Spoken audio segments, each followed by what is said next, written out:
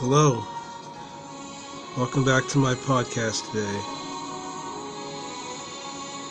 Today I want to do the topic of Thanksgiving. A few things to be thankful of in this world that so often we forget the meaning of that. I'm accompanied here thinking of a man that taught me those very things, my old friend Bill Pierce, great trombone player with Voix Soir. What a great song. What a great song. Thanksgiving is coming up in about a week, and I wanted to take a moment here and share some thoughts with all of you about Thanksgiving. It's not going to be as intense as my last video where I did one on history about the Quemahoning Dam. The day right after that, it snowed, and it's been so cold I haven't been able to get back there. And so that's how life is. But I wanted to say about things that we're thankful of today. I don't want to go real deep into things that'll bore you, but just the thoughts of thankfulness and what it means to be an artist here in this day and age. We're surrounded by this bitter bitter sort of fight in Washington right now with this impeachment hearing. Whatever your political beliefs are, it's a very depressing thing. One way or the other, there's no good that comes out of it. So this Thanksgiving, I think a lot of people have lost sight with all this negativity in the world. And I'm reminded of my old friend Bill Pierce and the way he would speak. All these people that have inspired me, these angels of everyday life.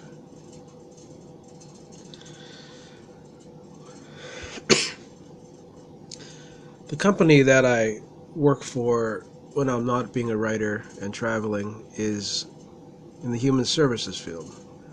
And I don't want to go into detail about it because it's something that is a dangerous job.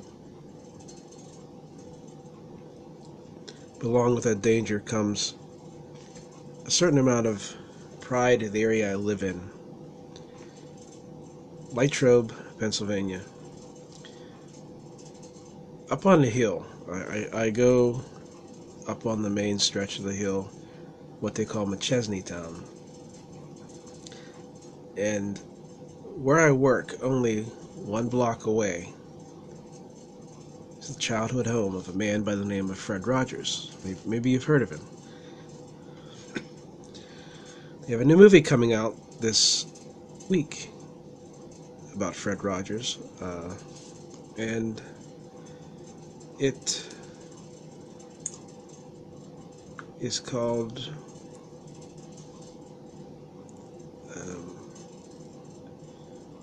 Beautiful Day in the Neighborhood. Something that he always felt very strongly in every one of his shows for children. He would go through that song, It's a Beautiful Day in the Neighborhood, you know?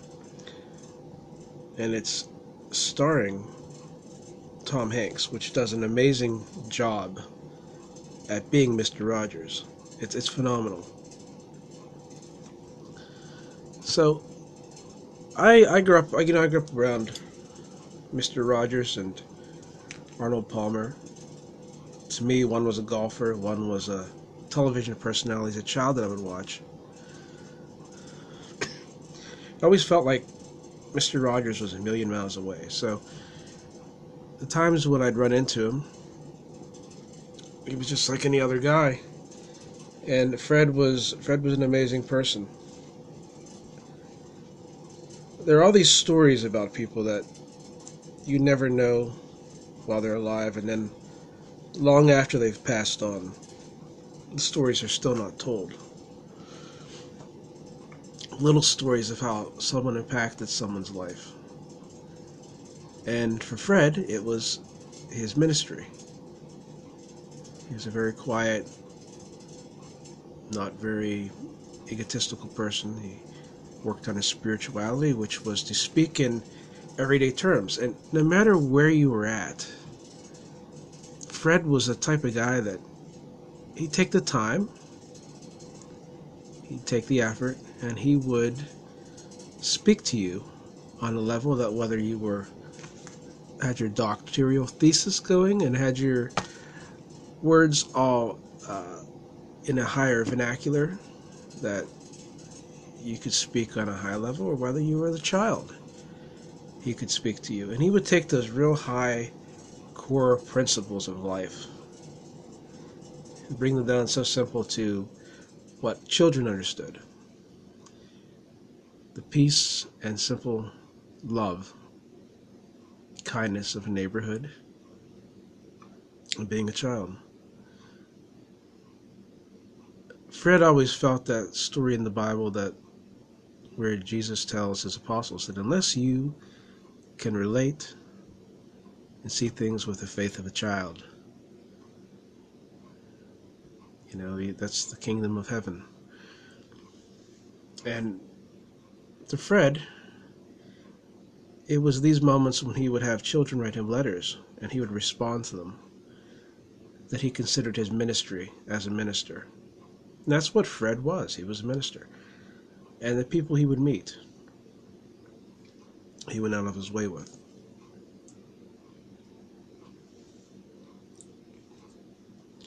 I think about Fred, and I wish I had that patience. I work on it. I always work on it. I am not successful. There are times when I'm in public and I'm in a hurry, and I'll be honest, I don't have the time to deal with some things. I realized later on I could have dealt with them in a lot better, more congenial way. And I think of Fred. I think of this quote of Fred's. A couple of them, actually.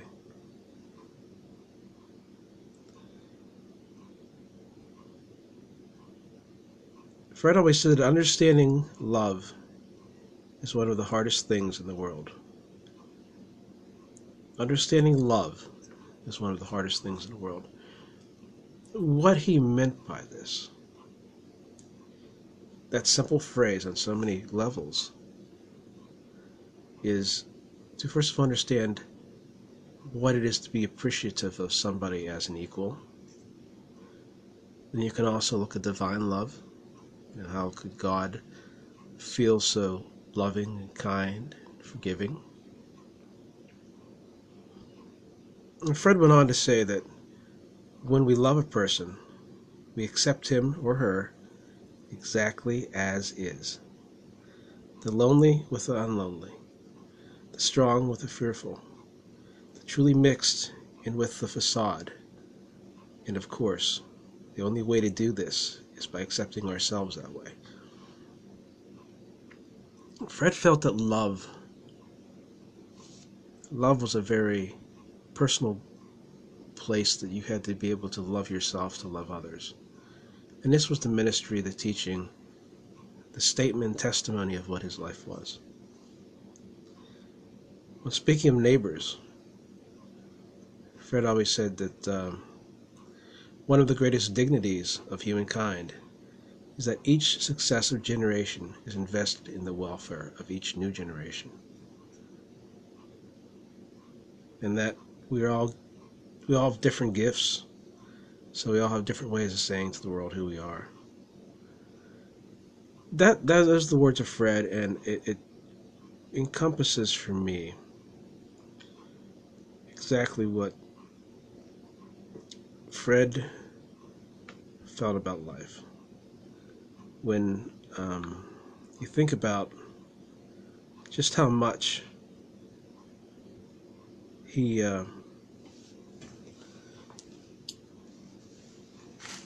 made, even for small children, concepts that old men try to grapple with. The true meaning of life, the true meaning of kindness, compassion, to be a neighbor and friend to everybody. It's a journey. it's a lifelong journey of becoming a self-actualized person. You have all those basic needs of Maslow's, and at the top is being self-actualized. I think Fred, in a lot of ways, was a self-actualized person. But he wasn't special any different than anybody else, and he'd be the first to tell you that. He was just a person that thought and felt very deeply, took the time to examine his thoughts and feelings and say them. There's a great story of Fred when he was young, up the hill where he lives. It's a very steep hill. I'd say a couple 100 feet. Latrobe has this big hill at the base of McChesney Town. The main stretch goes up through, and when it reaches the bottom of that hill, it's a one-way street. So it's one of the first things you notice as you go from one side of town to the other. And Fred lived right up there. So he was in school as a young man, and these kids were chasing him. I guess they were going to fight with him, or they were making fun of him, or whatever it was. And he stops at this old lady's door that was a neighbor of his. And he knocks on the door, and he says, "Hey, can you let me in for a little bit?" And, of course, the old lady was looking at this young man and saying, "Well, what do you want?" You know, she didn't know him, and she knew him but didn't know him real well. And he said, "These people are chasing me, and I want to be safe here." And, of course, the lady left him in. And Fred took time and spoke to her and learned a lot from this old lady of one of his neighbors, and they became friends. And this old lady, up until many years afterwards, would tell the story about this young man that became Mr. Rogers, and how he took the time to get to know the older people in town and the values. His full name was Fred McFeely Rogers, and the character of Mr. McFeely is based on his father, because his father owned a brickyard, and McFeely's owned it, and it had been in his family. His father had eventually bought enough stock in it that he could buy it for himself. My cat is trying to tell me something. What do you want? You always have to be in every one of my podcasts, don't you? I know. Tell the people what? The Mr. Rogers story? Okay. So Fred, she does it every podcast, and I love it. You know, I need to have a little bit of a co-host here. Mr. Rogers, excuse me. His father would have this at his brickyard, and the bricks were actually used in the ovens and the furnaces in Pittsburgh. It was a type of fire-resistant brick that would line furnaces with. And Fred learned at a very young age work ethic, and he also learned the values from these older people he would meet in his neighborhood and talk to. He took an interest in how things were made, how things were done, and he spent his entire life doing that. That was always one of my things as a child. Was one of my favorite things was seeing how he would start his show, first of all, introducing himself, and then he would talk about something being made that was new. He would take that time and, Sasha, you're ruining my podcast here. He would take the time and he would introduce how something was made, something interesting to kids, that showed them to appreciate, be it something they had around their house or to learn something, take an interest in something that was a skill and an art. So that's what he got involved in.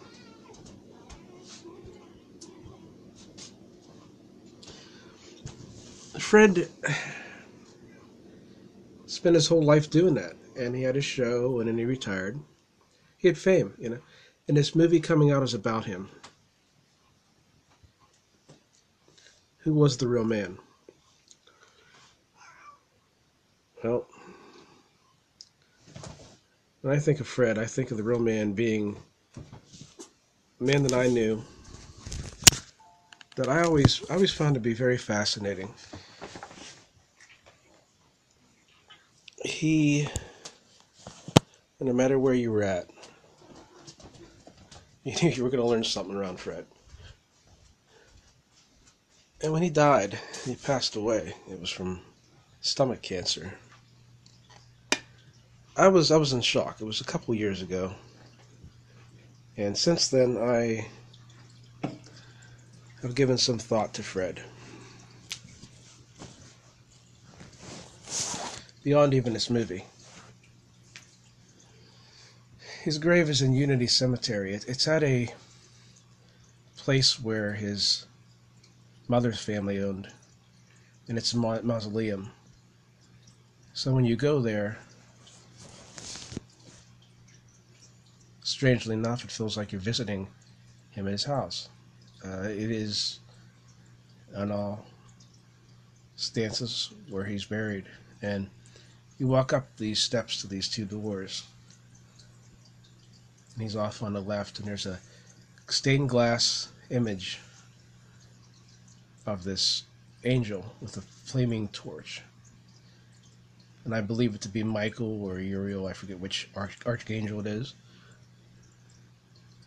It's worth a visit. I want to do a video of it sometime, but I always feel odd about it because it's always very personal to me when I go there. I'm first of all hit with the rush of emotions because I realized the world, when he passed away, we lost a very amazing person.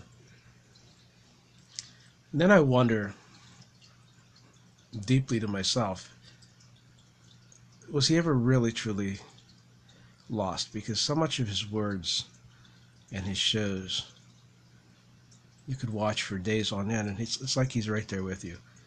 So the power of the man and his ministry is alive in those. In his poetry, his writing. Everything that Fred did was prose. It was a spiritual prose. I think when I look back, that's one of the most important things to be thankful of, is the way that Fred taught how to be an effective communicator to others. So this Thanksgiving, I'm sitting here, and I want to think about a few charities here that I'm really in love with.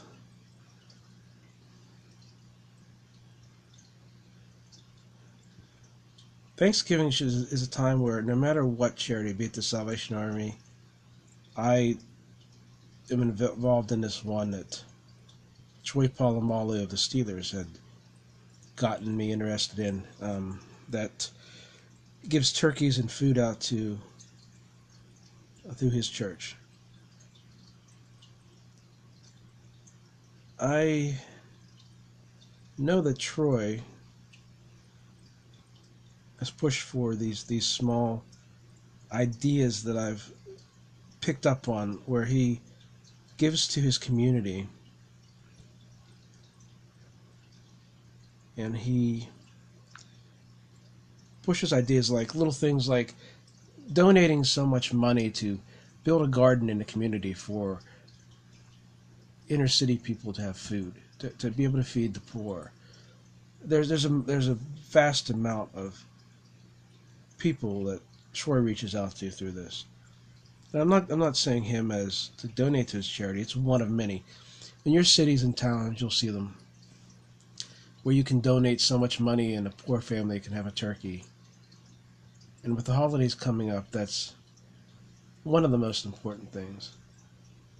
I think of people like Fred that did similar things. Though he was a vegetarian, Fred was.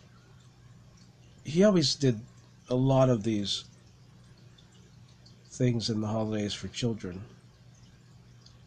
So if you want to be thankful this Thanksgiving, I suggest that, take the time and donate. Usually it's maybe $10 to get a turkey. Everybody's saving up their points and trying to get a free turkey. You don't think about the families that don't have. There's a lot of families that don't have. I don't make a whole lot of money. I'm not wealthy by any means. It can be said that I'm horrible at self-marketing. I'm not good at that self-promotion. I hate it. I really hate that. When I write a book, I let it stand for itself. When I do something, I let it stand for itself. But I want to really promote these charities. I want to give people a chance to look them up themselves. I'm not going to put any out there and say, hey, this is a good one, that's a bad one. Salvation Army, of course, is good, but there's many of them.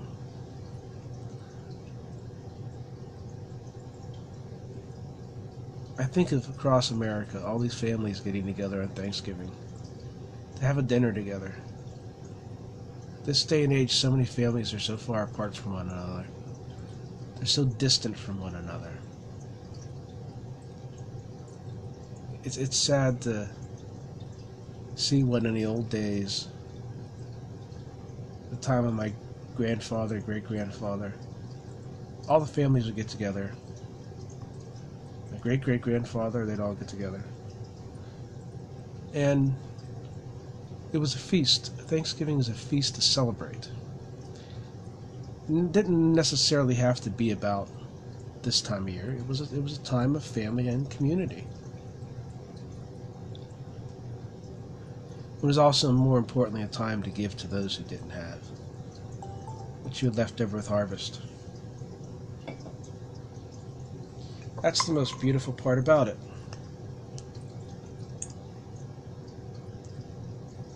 I've never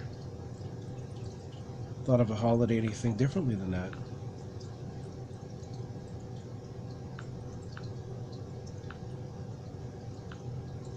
So go out and do that.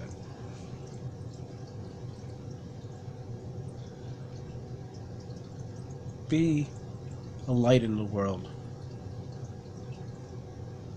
Lastly, I've got about 9 minutes here, maybe less. I want to address an issue here that some people will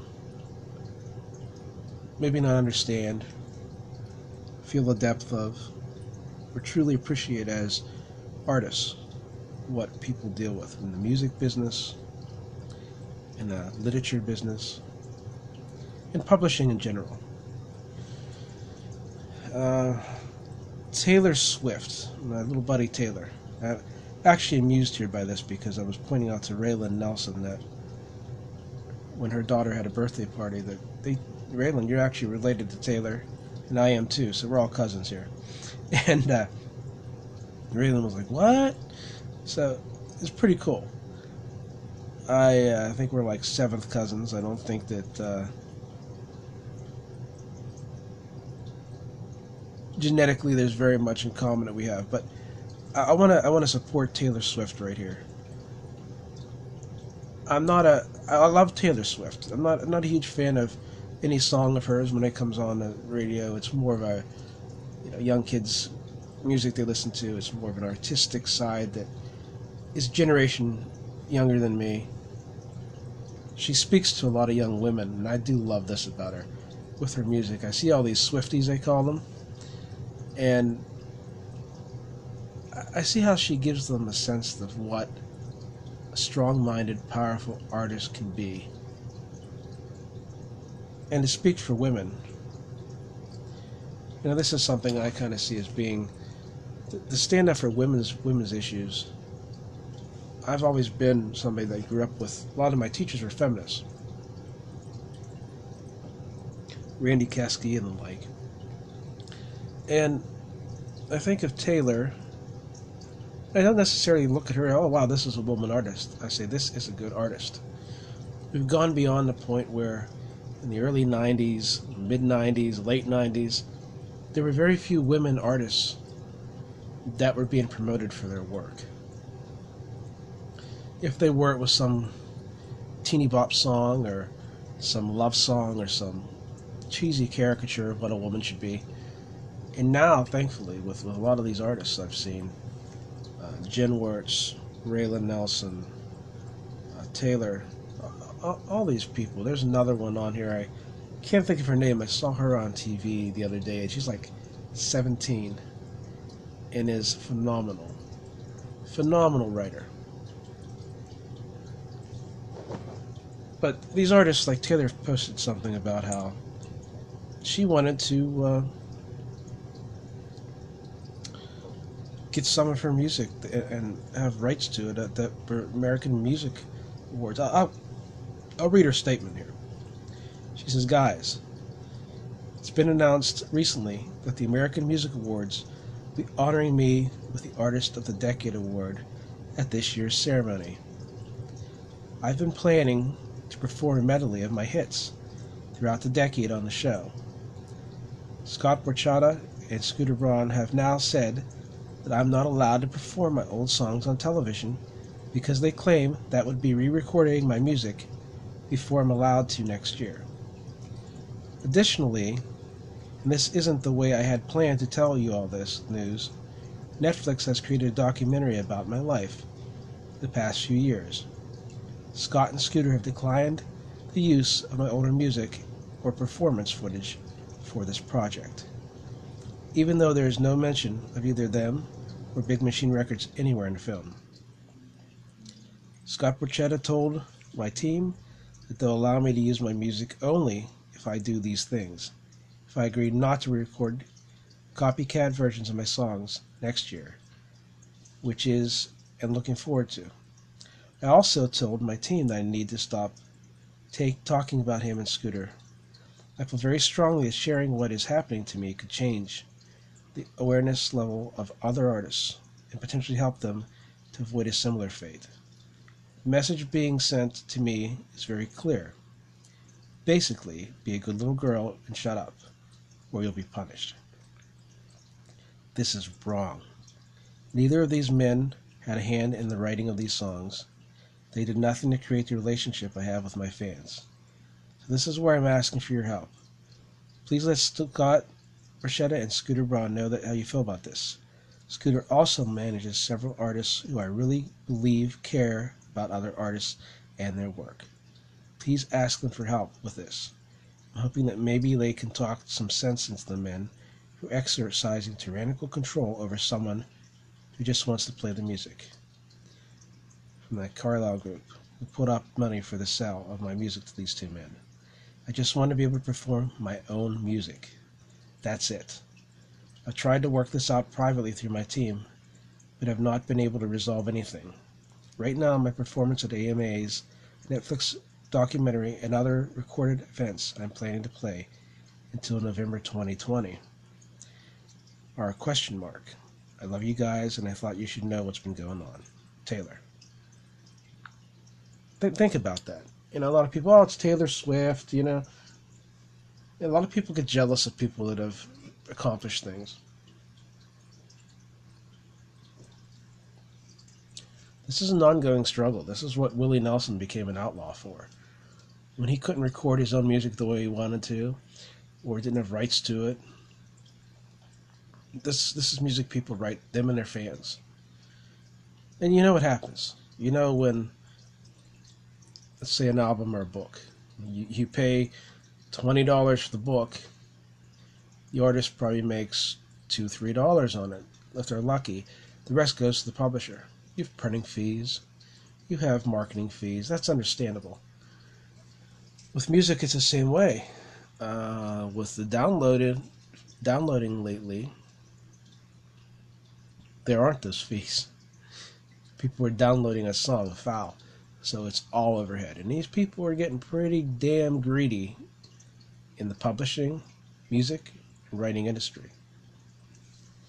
So I want to take a moment. I read what Taylor said there, and I sat back and thought how to come up with a response to it. I want to support her 100% in what she's doing. She is truly eloquent. That was beautifully said. that was very personal and vulnerable. And it's right what she said. Her work belongs to the impact that she's had on her fans. None of those two people were involved in that. Do you think that you can stop an artist from doing their own work? It's a marketing strategy to very much the same way I was told by Alfred Knopf back in the day when I had a chance to be published by them. I was in my 20s, probably about Taylor's age, and she started out. And I had publishers who were interested in me, but I wanted Alfred Knopf. There was a reason. I liked the way they produced the books. And I was told by them that, hey, you're not going to be published. Your stuff is really good. It's phenomenal. I said, well, okay, well, why aren't you going to publish me? They said, well, we don't publish anybody under the age of 40. I realized that amount of creative control they have, not just to control an artist that's good, but to make them marketable. Not marketable for the artist, marketable for the people that can empirically look at something and suck all the life out of it and throw away the husk. The husk being, and the life being sucked out of is both the person that's a fan and the artist themselves. So this is really a struggle with both ends. I want to encourage everybody to not just message these people, but be aware of, if you have the opportunity to be published, make sure you have creative control. And ultimately, you're going to find ways that you're not. They're always going to win. These publishers, these producers, they're always going to find a way to win. But what is important? So we stand by people like Taylor Swift in their fight for their right to their work. I would lastly, looking at these two men, I don't even know them, but just what Taylor said, I take her word for it. I would question these people and their motives. Do they really love music? When I go to a live performance, yeah, it's not as good as in the studio, trust me. There's a vibe to the atmosphere. There's a vibe to the performer and the people listening. When I go in Spiel's Tavern, hear someone play, there's a vibe there. I'm drinking a beer, having something to eat, and enjoying the music. Let's let that be what it's about. The artist and the music. And these people that don't even love it, they must really hate themselves and hate the business they're in. Because there is no amount of money that can buy God-given talent. And when you see it, you're going to make outlaws. I've been that way all my life. I've been an outlaw. I've seen how things work. I was inspired by Willie and Chris and Jack Kerouac and many others, many others. I thought this fight was over with years ago, but Taylor's dealing with it. So Taylor, I doubt you'll listen to this, but I support you, kid. And if I can do anything to help you, let me know. Thank you, and I'm very thankful, lastly, for all the artists out there, all their work, all their divine God-given talent, and people who live by that standard that Fred Rogers lived by. Peaceful, loving, wonderful day in the neighborhood. See you later, neighbor.